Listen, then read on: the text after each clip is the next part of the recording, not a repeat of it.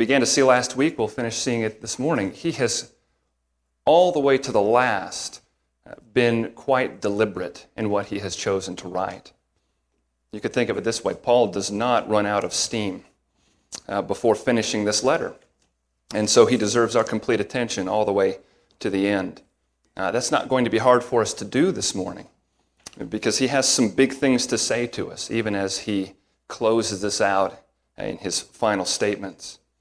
Now, we began to see something last week as we started with verse 11. We're finishing up verses 11 to 18 this morning. And what we began to see last week in this portion is that as we're finishing out these final verses, what we're really doing, thanks to Paul's intentionality, what we're really doing is we are at the same time reflecting on the letter as a whole, the letter of Galatians as a whole.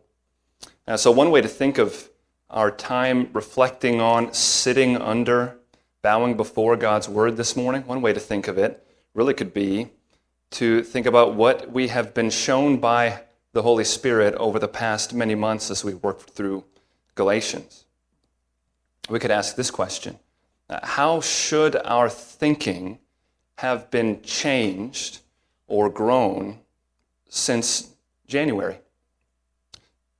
Since we started this in January. How is it that God has intended that his people would grow and change as they sit under this particular letter of Paul's? I hope it's very clear to you in your mind this morning that that is his intention for his people. As we gather week after week and sit together under his word preached, his intention is that he would change us as a result because his word is powerful. His word reaches in to the deepest part of us, it exposes us, and it does transform us. So how has our thinking grown or changed through the course of this study? I hope that you've been approaching our time in his word together in that way. If you hear that question and you have to admit to yourself this morning that maybe you have not thought of it that way, that you've been coming and sitting and listening as an interested observer, but not really letting it pierce and expose and change you. If that's something that you have in your conscience right now, I have very good news for you. And that is that next week we begin a brand new study of a brand new book of the Bible. Yet another opportunity from the beginning to start that way, to prepare yourself for his word preached, to prepare yourself for an entire book of the Bible to be unfolded and walked through. It was mentioned in the announcements earlier through more generous donations. Again, we have the study journals at the back for the Gospel of John if you'd like to have one of those. And the hope is that through things like that, we can all be preparing ourselves before Sunday for what he is going to give to us and open up for us in our corporate time of worship. So let me just encourage you, next week marks yet another opportunity to begin to prepare yourself like that, to be confronted by the Word of God. Because that's what he does for us every single Sunday. Out of his love and his determination to conform us to the image of Christ, he lets us worship together in song, in prayer, humble our hearts before him. He lets us sit under his word preached. And so I hope that we've thought of it that way. Let's pause here again and for the last time in Galatians and read together from this book. I'll be reading Galatians 6, verses 11 to 18 from the English Standard Version. If you're able, would you please stand with me for the reading of God's Word?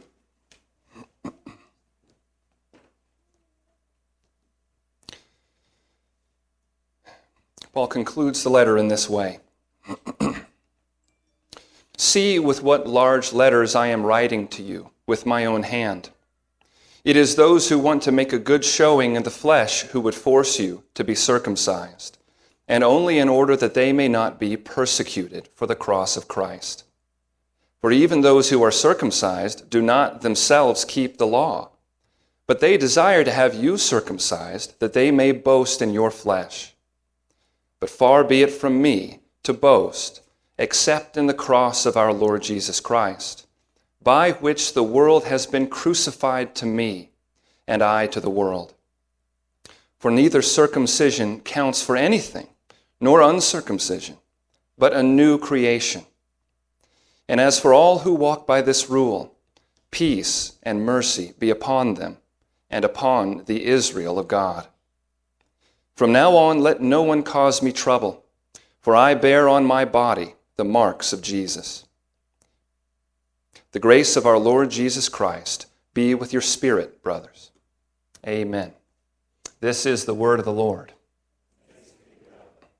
You can be seated. We got as far as verse 15 last week, but I want us to use verse 15 as we begin this morning to lead us into the final verses that we have remaining. There are going to be three final statements for us to consider from Paul in verses 16 to 18. And that will sort of structure our time as we walk through this morning. But before we do, I'd like us to reflect for a couple of minutes on verse 15 to lead us back in there. You may remember what we saw in verse 15 that we ended last week. For neither circumcision counts for anything, nor uncircumcision, but a new creation. We noticed last week what an unexpected statement that would be in a particular Jewish context in that time, and how much of the early church's wrestlings that we see, for example, in the book of Acts, came out of that sort of an understanding and a realization of exactly what has changed since the cross of Christ. But if we've been looking through the letter of Galatians, if you've been with us through this study, that statement that he makes there in verse 15 really is anything but unexpected by this time.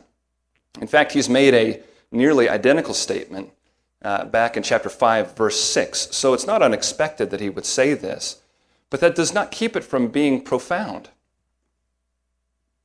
Paul, neither circumcision counts for anything nor uncircumcision, but a new creation. The entire matter of circumcision, which was so significant in the Old Covenant, now counts for nothing. It's a profound statement for him to make. The rite of circumcision, and notice, even he says, neither circumcision nor uncircumcision counts for anything. The existence of value and meaning in the whole issue, Paul relegates to the old world order that has come to its fulfillment, that has been made obsolete and is ready to disappear, according to Hebrews 8:13. That's how it describes this. That's why, for example, Paul is willing in Acts 16:3, he's willing to circumcise Timothy in the course of their missionary ministries and journeys. He's willing to circumcise him because the whole matter is irrelevant. Now, whatever the obstacle is going to be to the gospel coming out, he's willing to go there. It's a matter of indifference because of the cross of Jesus Christ. I'd ask you to do something with me for just a moment. Would you look with me in another place, 2 Corinthians 5, and find verse 14. We'll just look here quickly. I'm going to read verses 14 to 17, and listen to what Paul says here to the Corinthian church. 2 Corinthians 5:14. For the love of Christ controls us, because we have concluded this, that one has died for all, therefore all have died. And he died for all, that those who live might no longer live for themselves, but for him who for their sake died and was raised. Now just stop for a moment. Notice verse 14, he has spoken of Jesus' death and of his people's sharing in that death. Did you hear that? The sharing that takes place there? That's verse 14. Verse 15, that death that we have shared in brings a new kind of life. That's verse 15. Continuing on in verse 16, he says, from now on, therefore, we regard no one according to the flesh. Even though we once regarded Christ according to the flesh, we regard him thus no longer. Therefore, if anyone is in Christ, he is a new creation. The old has passed away. Behold, the new has come. What do you see there in verse 17? Can you hear it in what he says there? That a new creation has dawned in the death and resurrection life of Jesus Christ? We've said it many times in this study that there is most certainly, for Christians living between the ascension of Christ and his second coming, there's most certainly what we call an already not yet reality to the life that we live. And yet here in verse 17, Paul speaks of a certainty. He speaks of an inevitability.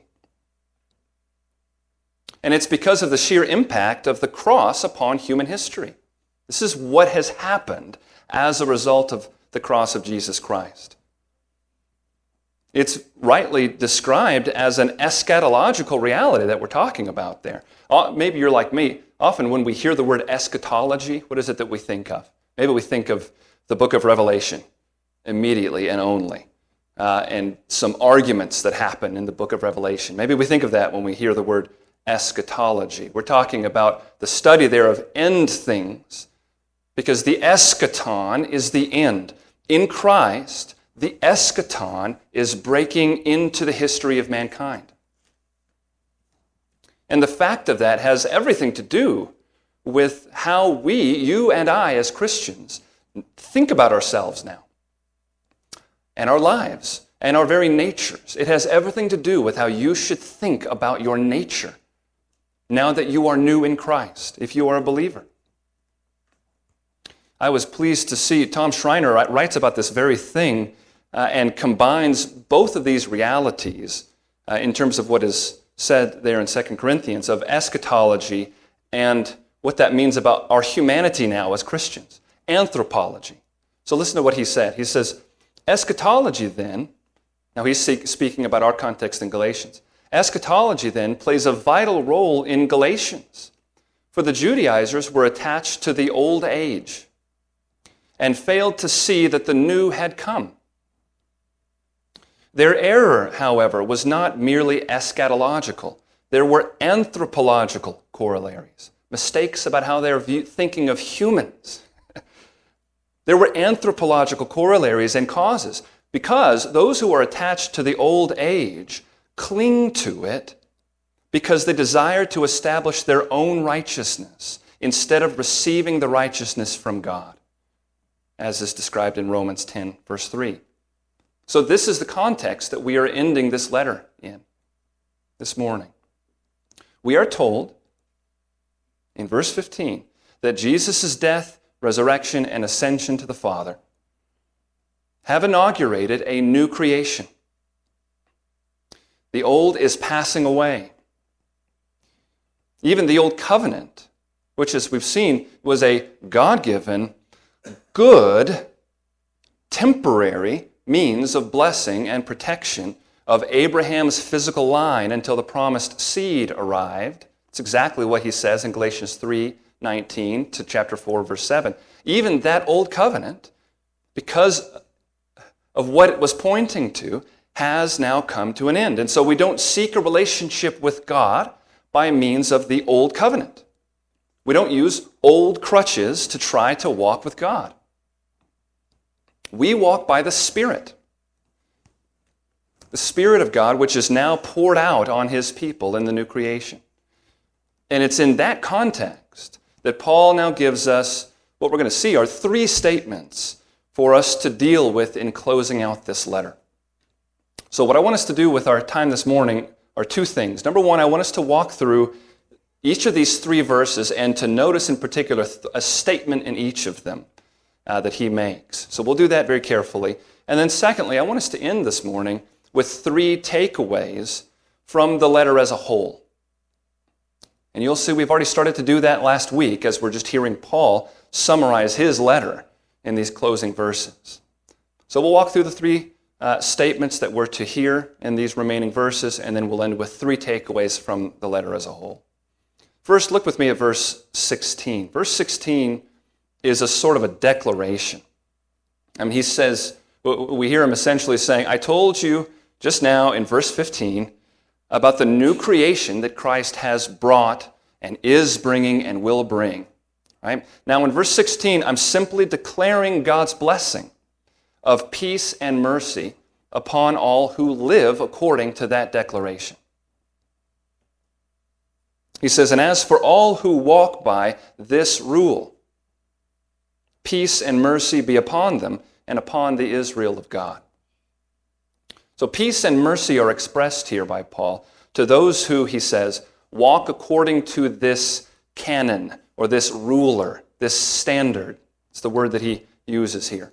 To all who enter the narrow gate and walk the narrow path of faith in Christ alone for salvation, trusting in no works of their own, and therefore no external rites of passage, to all those who walk according to that standard of salvation in the new covenant that I have laid out in this letter, peace and mercy be upon them. So what he says in verse 16. And in the whole verse, this is what he says. It's simply that at the end of the verse, Paul is still Paul, and so he has to go and get a little bit feisty with his words. We've seen him do this many times. He gets another, I imagine him with a twinkle in his eye again, maybe a little bit of a smirk on his face as he finishes the dictating of this sentence, because he's again going to play with words in a provocative way to make a point. I want to show you what I mean by that. We've seen him do this a lot of times in Galatians already. He does this throughout his letters. Paul was one, have you figured it out yet? Paul was one spirited guy. He would not come to your dinner party and be a boring guest to come and sit through the evening with. He was passionate and he was spirited, and when you mix that in somebody with incredible giftedness in communication, you get the kind of thing that we've been encountering many times in this letter.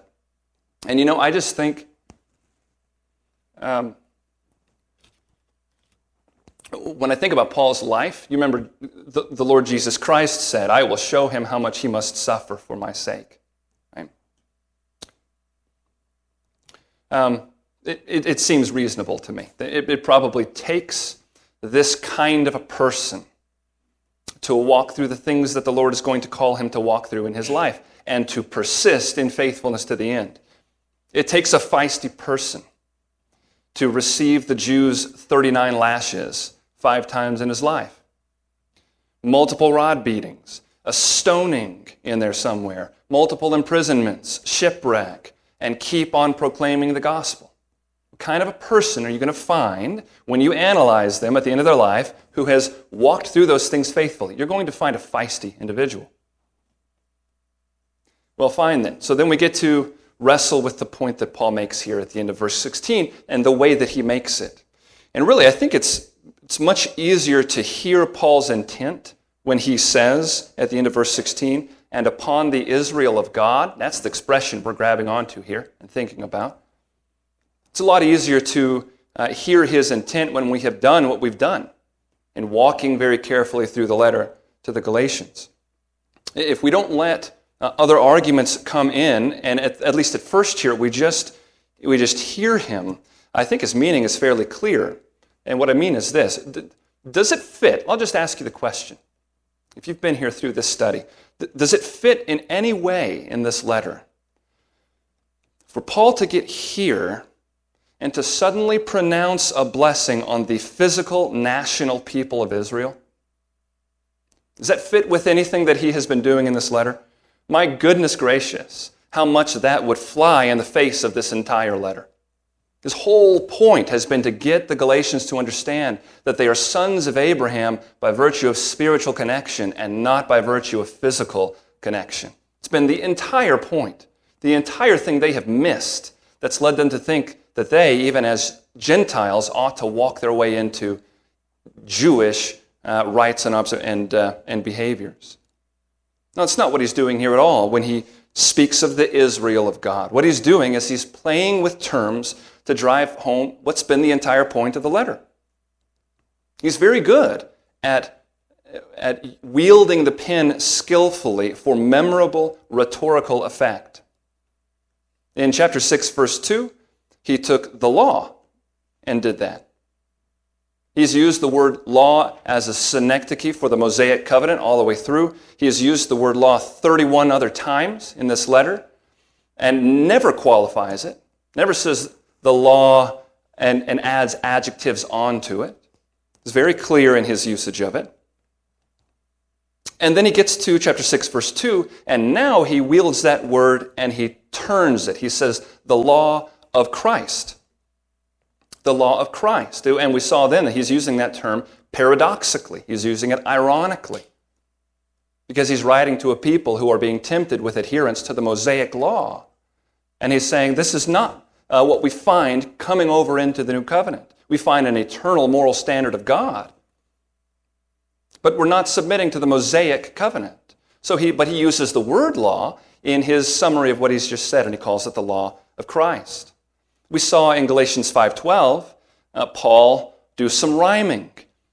He rhymed and riffed on the term circumcision, and by the time he was done, he had come up with another term that rhymed, and in so doing, he wasn't just mocking his opponents, he was actually appealing directly to the Greek Old Testament and bringing down an Old Testament curse on his opponents from Deuteronomy 23. This guy can write. I mean, literary devices, irony, plays on words. Just to give you another example, when he writes to the Corinthians, who have questioned his motives and his genuineness in ministering to them, he responds to them by pointing out that he had taken no payment from them in order to serve them. He was serving them free of any cost, although he could have asked them to compensate him, to support him financially. And so he's speaking about that. In 2 Corinthians 11:8, he manages to describe that in this way. He says he was able to do that by robbing other churches in order to serve them for free. I mean, that's what he says. And he's describing there the gifts that he had received from the church at Philippi in order to provide financially for him. But he calls it robbing other churches in order to supply. Why is he doing that? He's getting at their accusations toward him using sarcasm. And we could go on and on and on. Paul is known for this sort of thing. Now, these are just a few examples to convey how boldly and creatively and effectively Paul wields the pen when he is driving home points. And here in verse 16, he takes the whole notion he's built up in this letter about the newness of the new covenant and the new covenant community.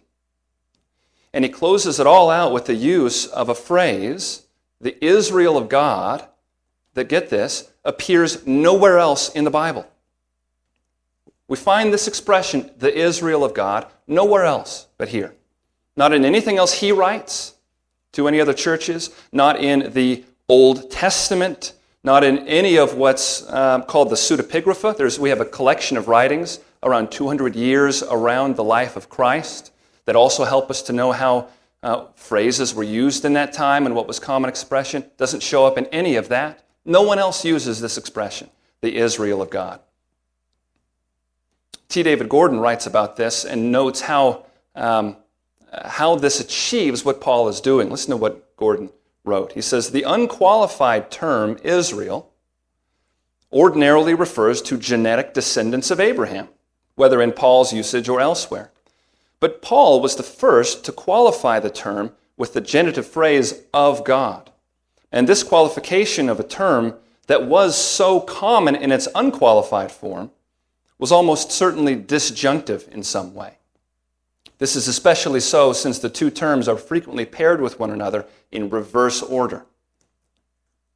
So he's saying two things there. He's saying to take the phrase Israel, the word Israel, that has such a clear meaning of its own, and it's a physical meaning, and then to add to it this qualification achieves what he's done in other places, of taking a word and sort of turning it on its head to make his point.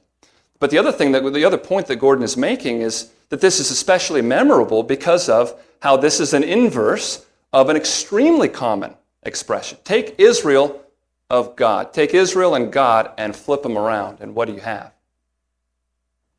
You have God of Israel, right? A phrase that is absolutely pervasive through the Scriptures. God of Israel, he's described in that way with these terms in reverse 198 times in the Hebrew Bible. And so what Paul does is he takes a phrase that is universally recognized and he inverts it, turns it on its head to drive home the point that he has made so explicit in Galatians about the new covenant community.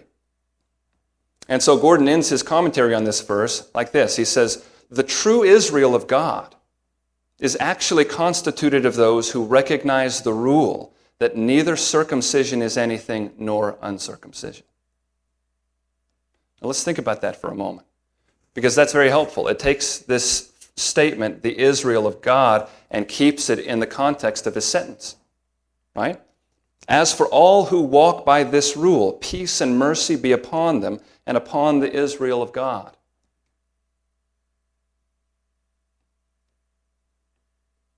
In this way, it's exactly like what he did in Philippians 3. Don't turn here. Let me just read this to you.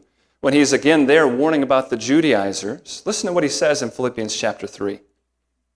He does the same thing with the word circumcision. He says to those he's writing to, "For we are the circumcision, who glory in Christ Jesus and put no confidence in the flesh." Wait a minute, circumcision is all about the flesh. It's all about a marking of setting apart, of belonging to God in the flesh. That's what the word means, Paul. He says, look, let's get this straight. We are the circumcision, those who put no confidence in the flesh, those who glory in Christ Jesus and put no confidence in the flesh. We are the circumcision. He takes the former meaning and value of circumcision and turns it exactly on its head. We are the true circumcision, those who put no confidence in the flesh. That's exactly what he's doing here by employing the word Israel in his identification of these people who walk according to this rule. Again, for all who walk by this standard, that neither circumcision nor uncircumcision counts for anything. For all who walk by that standard, peace be upon them, even upon the Israel of God. The word for and or even, it's the same word. We have to decide how we put it. I think the word even does an even more helpful job of getting this across. Because he's not talking about two groups. He's talking about the same group. So that's the first of our three statements to deal with as we're walking through the last few verses here. And just notice with me as we move on, again, how effective this is in demonstrating the one plan of God in all time, but demonstrating the identity of his people in the new covenant as those who put their trust in Jesus and his work and in nothing else. No works of my own. The finished work of Christ. I am safe. I belong to God's people if I am in union with Christ. And that is all that matters. Circumcision, uncircumcision, it counts for nothing. A new creation is what counts for everything. The second and third statements here in verses we'll go through much more quickly, I promise. Look at verse 17. For the second statement for us to consider, here's what he says there. He says, "From now on, let no one cause me trouble, for I bear on my body the marks of Jesus." Is it interesting to you that he now, in this verse, appeals to bodily marks? This is something coming right off of the statements in 15 and 16. We had in verse 15 a statement that devalues the physical bodily mark of circumcision. We have a statement in verse 16 that appropriates the name, the historic name of God's people for those spiritually united to Christ. But here's what we see in verse 17. Maybe there are some physical marks that bear some significance after all. Just think of the comparison that is produced here. His opponents boast of circumcision, right? They boast of a bodily mark with what he says is no value whatsoever. They bear that mark, but there are other marks that are conspicuously absent from their bodies. What marks do the Judaizers' bodies not bear? Well, how about any marks of suffering for the sake of Jesus' name? How about those marks? You won't find those marks.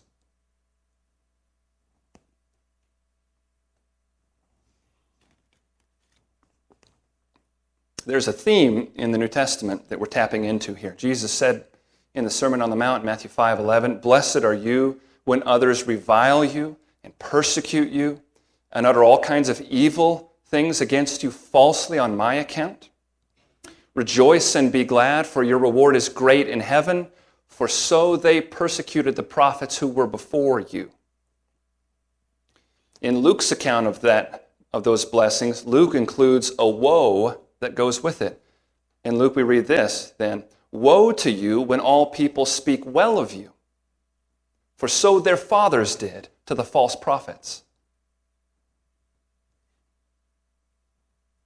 This is I would venture to say, based on how he ends it, the theme of Stephen's final message that he preached before the Sanhedrin, before he was murdered.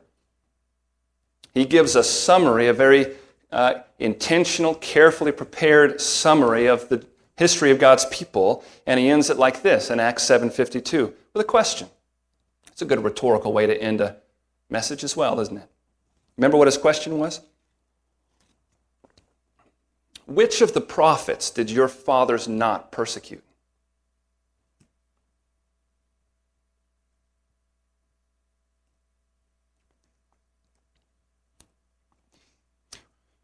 We see there in verse 52 of Acts 7. Which of the prophets did your fathers not persecute? And they killed those who announced beforehand the coming of the righteous one, whose betrayers and murderers you have now become. It's a constant theme. Jesus told us, a servant is not greater than his master. If they persecuted me, they will persecute you also. Whoever does not bear his own cross and come after me cannot be my disciple. Using, by the way, whoever does not bear his own cross, using the same word that Paul chooses to use here when he says that he bears on his body the marks of Jesus. There are other words available. I don't know if that's intentional or not, that allusion, but he uses the same word there. These opponents of Paul have no such marks. And we saw why last week, didn't we? They have avoided persecution by refusing to proclaim the scandal of the cross. They think they found a way to have Jesus and to avoid suffering for his sake. And they've achieved it by removing the elements of his message and his work that scandalized those of his day. And so Schreiner says here, Paul's marks are the only ones that matter because they point to the cross. Now let's let that lead us into verse 18. We find thirdly and finally here in verse 18, listen to what he says as he's ending. The grace of our Lord Jesus Christ be with your spirit, brothers. Amen. Now I wonder if anything strikes you in the way that he ends this here. You notice, look at verse 16 and verse 18. Let me just give you a second to look at those two.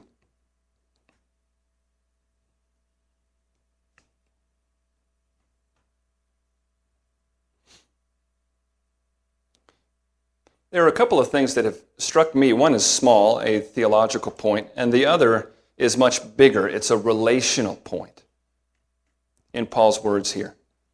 Theologically, this really fits the letter well, doesn't it? That Paul, who has already prayed in verse 16 for peace and mercy, that he saves the request for grace to this final sentence here. It fits, because this is the message that lies at the heart of the letter of the Galatians. The need to recognize our utter dependence upon the grace that God gives to sinners. We who are in our hearts rebellious against him, unable to even desire to come to him unless he first renews. We depend on the grace of Jesus Christ from start to finish. Or one way he said it in this letter toward the end is this: belonging to the new creation is all that matters. And that transfer of membership is unattainable except by the grace of God in Christ. This is the basis of the Christian distinctions with Judaism and with the Old Covenant itself, and similarly the basis of something that we touched on a bit in Sunday school this morning. I was very interested in some of the connections that may be there. This is the basis of our concepts concerning Christian liberty as well. It was said, if you weren't here in Sunday school, that from the beginning of the Reformation and the understanding and breaking away from the theology and doctrine of the Roman Catholic Church, what defined the early Reformation Church was a profound understanding and sense of the freedom that we have in Christ. And the freedom that is granted us by virtue of, because of grace, we can know with certainty that we are safe in the hands of God. There's great freedom that comes from those things. Well, the newness of the new creation, the newness of the new covenant is the basis for those things concerning Christian liberty.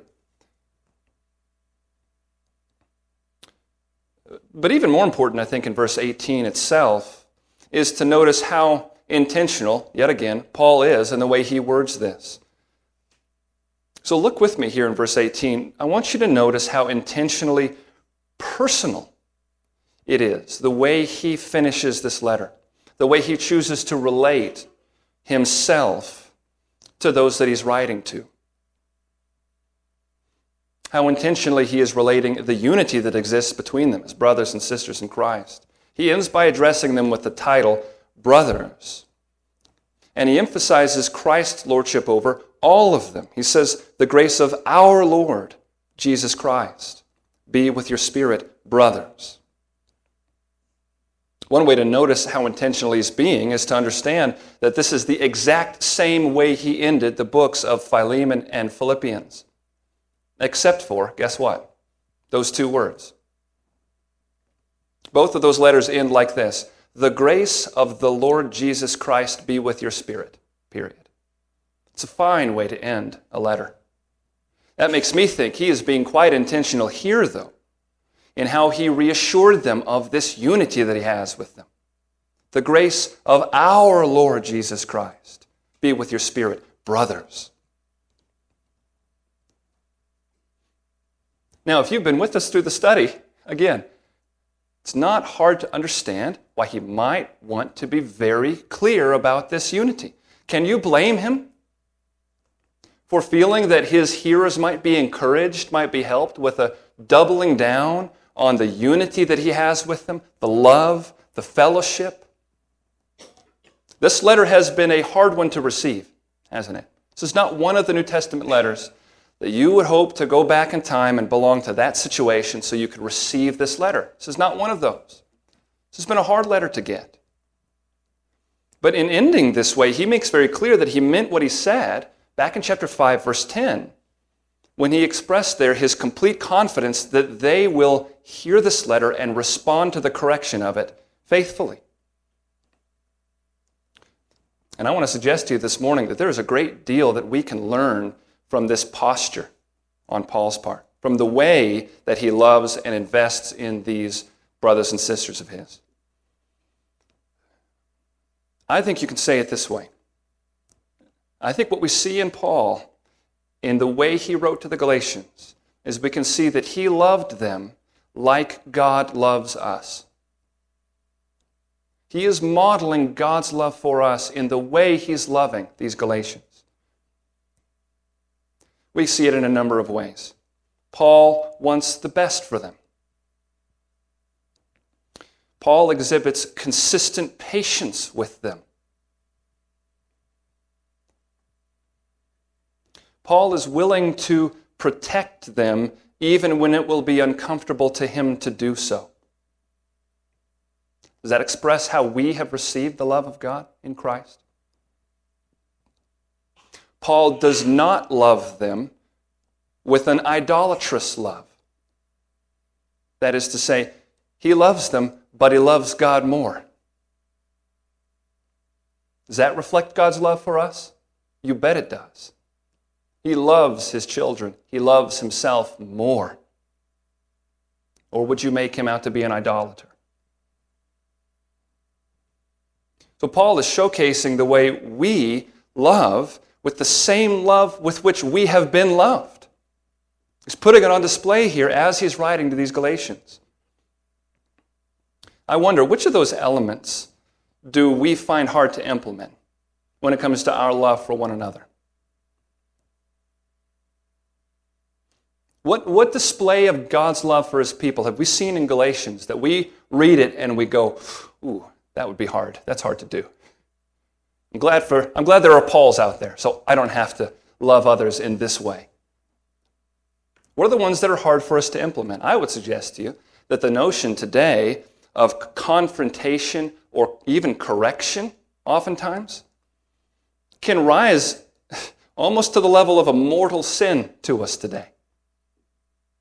Something for some maybe unthinkable that we would participate in, or that it could possibly be an element of godly love for those who we love. But see, Paul has been wise enough to understand the danger that these Galatians are in, hasn't he? And the fact that they are in this danger and that he loves them meant that he was compelled to speak up, to correct, to rebuke, to speak the truth in love. That's what it meant. I would say, in fact, and we're moving here toward closing, toward the three general observations, but I would say that this is one of the three main takeaways that we ought not forget from our time in this letter. So let's dig into it a little bit. We'll end our time, as I said, with three takeaways overall from Galatians, but we may as well start with this one, because we're already talking about it at the end of verse 18. The first takeaway has to do with occasions of conflict and confrontation in the body of Christ. Do local churches deal with occasions of conflict and confrontation? Or are these pockets of utter peace in an otherwise chaotic world? I hope that we're all mature enough to understand that that is not true, that churches are places of conflict and confrontation at times. We are not yet conformed to the image of Christ, and we are doing life together in meaningful ways. You know what that means? Conflict. Just wait for it.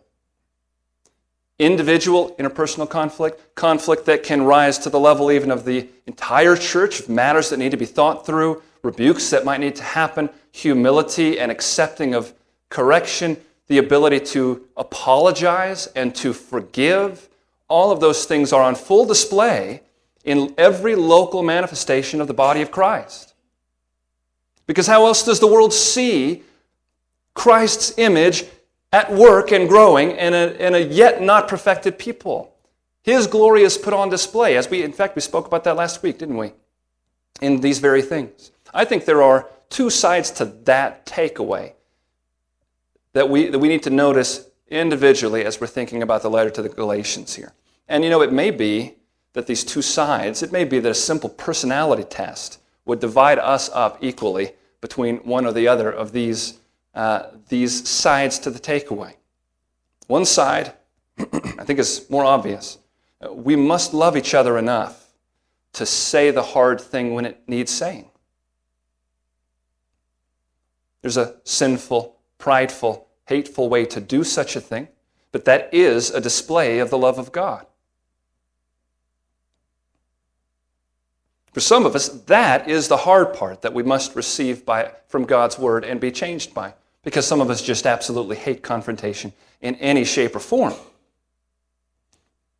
And even think it to be a bad thing anywhere it's found. There's a popular television character of our time that represents this well. He's also very bad with confrontation.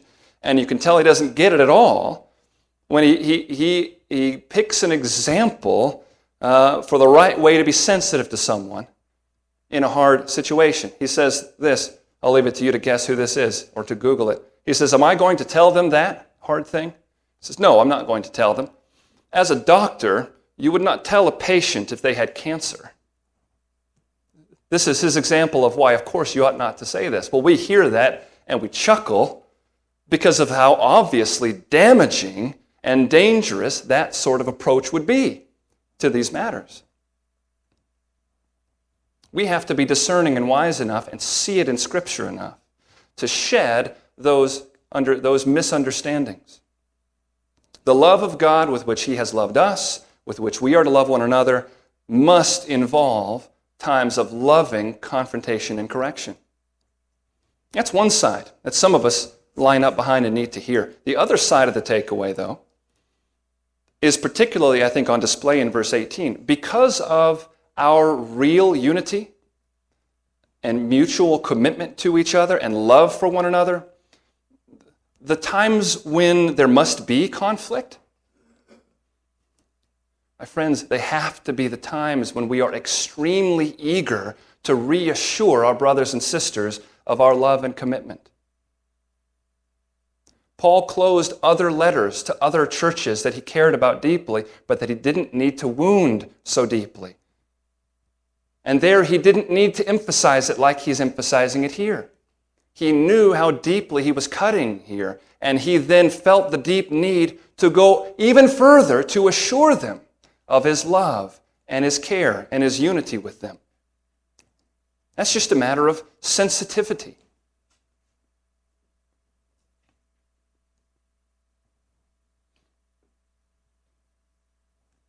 We have to know when those moments arise that need extra reassuring and gentleness.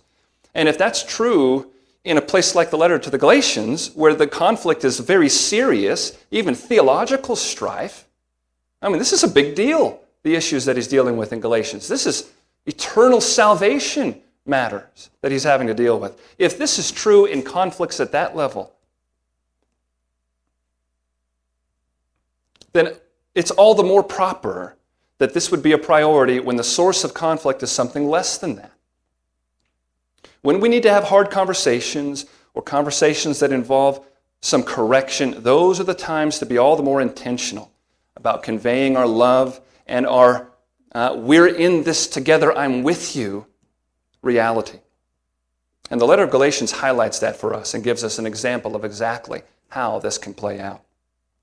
The second takeaway, quite different from that first one, as we look at Galatians as a whole and what we've seen here, has to be what we have learned about the nature of our Christian liberty.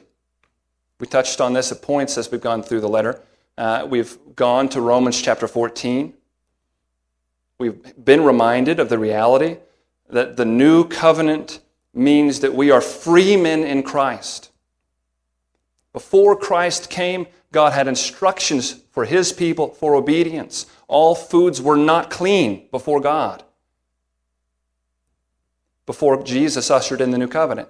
Now, all foods are clean. We are no longer treated, to use two metaphors from Galatians, we're no longer treated as children or as the household servants. We are now grown inheritors in possession of the promised blessing.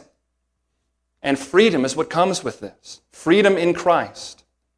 We don't try to relate to God by virtue of the old covenant or its lengthy law codes. Rather, we now walk before God walking by the Spirit that he has poured out in the new covenant, growing in the gifts of the Spirit, being called to keep in step with the Spirit. We've seen these things clearly. We've also seen the important clarification that Paul makes at several places, that freedom in Christ has nothing to do with the notion of being free from or outside of God's eternal moral law that reflects his own eternal character. There is no freedom from that. Walk away from that, you're only in enslavement. So we're not talking about freedom to sin that grace may abound. May it never be. The freedom brought by Christ is liberation from sin's bondage and domination. Indeed, it's freedom to obey what he calls in this letter the law of Christ by a new heart of flesh that God has given to us. Finally, the third and final takeaway, we see from this letter that a Christian embraces the reality that God is the only audience that matters. And that's one of those very simple statements that we ought to have thought of much more than we have. It's one that deserves some meditation. God is the only audience that matters.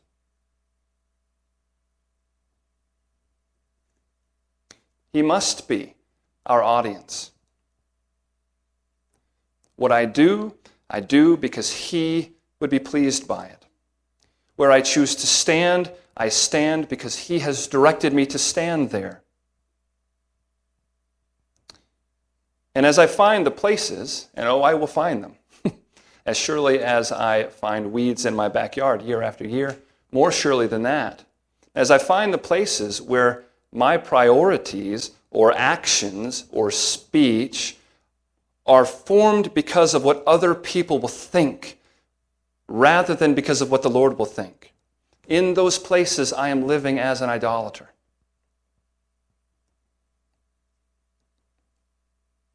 He is the audience that matters. Yes, God has given us one another, and we need and should value the input and leadership of trustworthy people that God has brought to our lives. Yes, it's not only natural, but also right and proper that we would have regard for other people's wise opinions. All of those things are safeguards that God gives us, aren't they? Because we know our perspective is limited. But I think we all know that there's a big difference between that and the places we so often go, where we judge our next step based on the fear of man. We can paraphrase Paul's words from Galatians 1:10 to this effect. If I decide my steps, if I gauge my priorities, if I settle my beliefs based on a desire to please people, I cannot be living as a servant of Christ. No one can serve two masters, can they?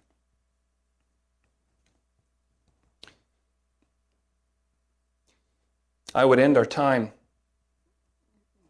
by giving you a really long sentence or maybe a short summary. I forget if I have any periods in here. Maybe it's more than one sentence. Let's take all 6 chapters of Galatians and end with a statement. He has written this letter to those who know and love the Lord Jesus Christ. And so the statement is for those who know and love the Lord Jesus Christ. Friend, brother, sister, you have a Savior who has rescued you from this present evil age. Galatians 1. By allowing you to share in his death and in his sufferings, so that you might also share in his life. And that's from Romans 6:5. Romans intrudes a couple of times here. I tried to keep it out and I couldn't. You are crucified with him. Galatians 2. And by that death, you are now freed to be joined to him forever. There's Romans 7:4. You're joined to him not by your doing, but by faith in his doing. Galatians 3. And in doing that, what God has done is he has kept his promise that he made to our father Abraham. Galatians 4. But so long as you live in this present evil age, be ready for the ever-present obstacle that your flesh, which isn't done dying yet, be ready for the ever-present obstacle that your flesh will pose to your walk with Christ, and pursue the fruit of the Spirit. Galatians 5. Do that not by yourself as a Lone Ranger Christian, because there is no such thing. Do it out of an obvious and deliberate awareness of the community of faith that Christ has saved you into. Galatians 6. The grace of our Lord Jesus Christ be with your spirit, brothers. Would you pray with me? Heavenly Father, you are faithful. You are utterly and always faithful when we are not. You are persistent in your goodness towards us, and we see it every day that we live.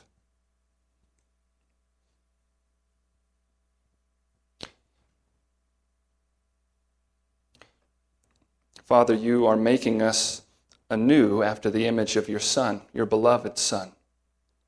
And you have loved and protected us by giving us eyes to see, so that we tremble before your word.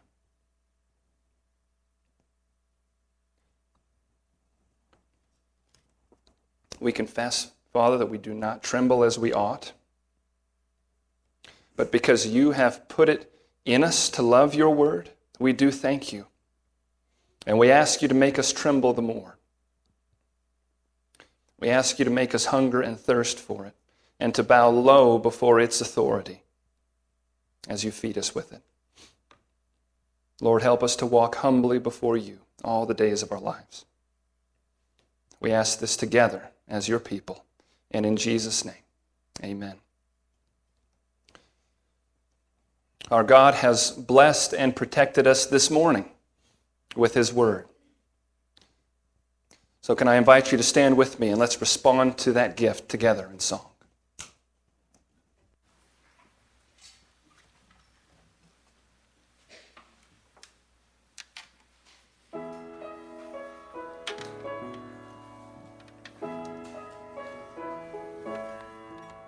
From the breaking of the dawn to the setting of the sun, I will stand on every promise of your word. Words of power strong to save, that will never pass away. I will stand on every promise of your word. For your covenant is sure, and on this I am secure. I can stand on every promise of your word.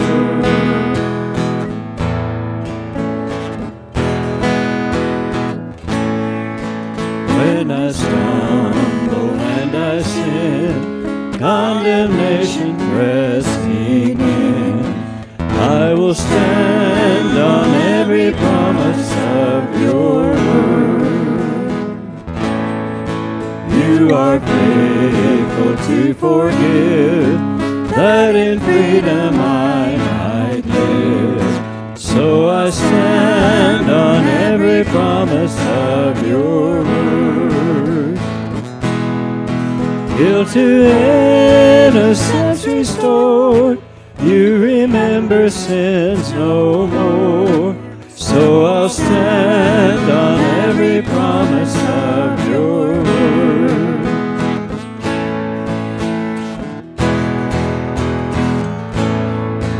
When I'm faced with anguished choice, I will listen for your voice, and I'll stand on every promise of your word.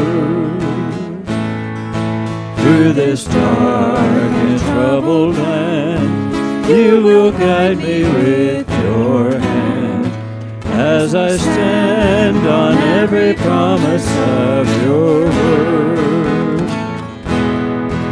And you've promised to complete every work begun in me, so I'll stand on every promise of your word.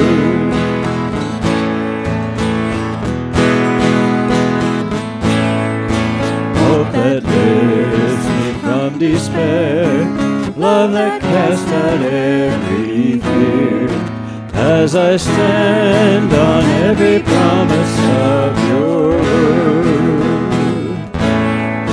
Not forsaken, not alone, for the Comforter has come, and I stand on every promise of your word.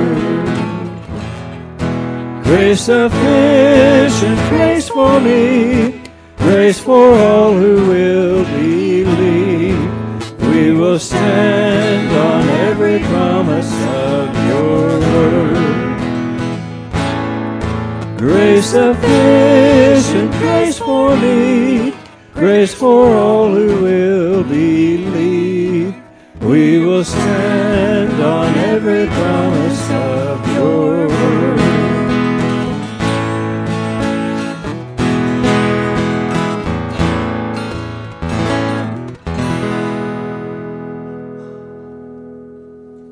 Grace of our Lord Jesus Christ be with you all. Amen. peace.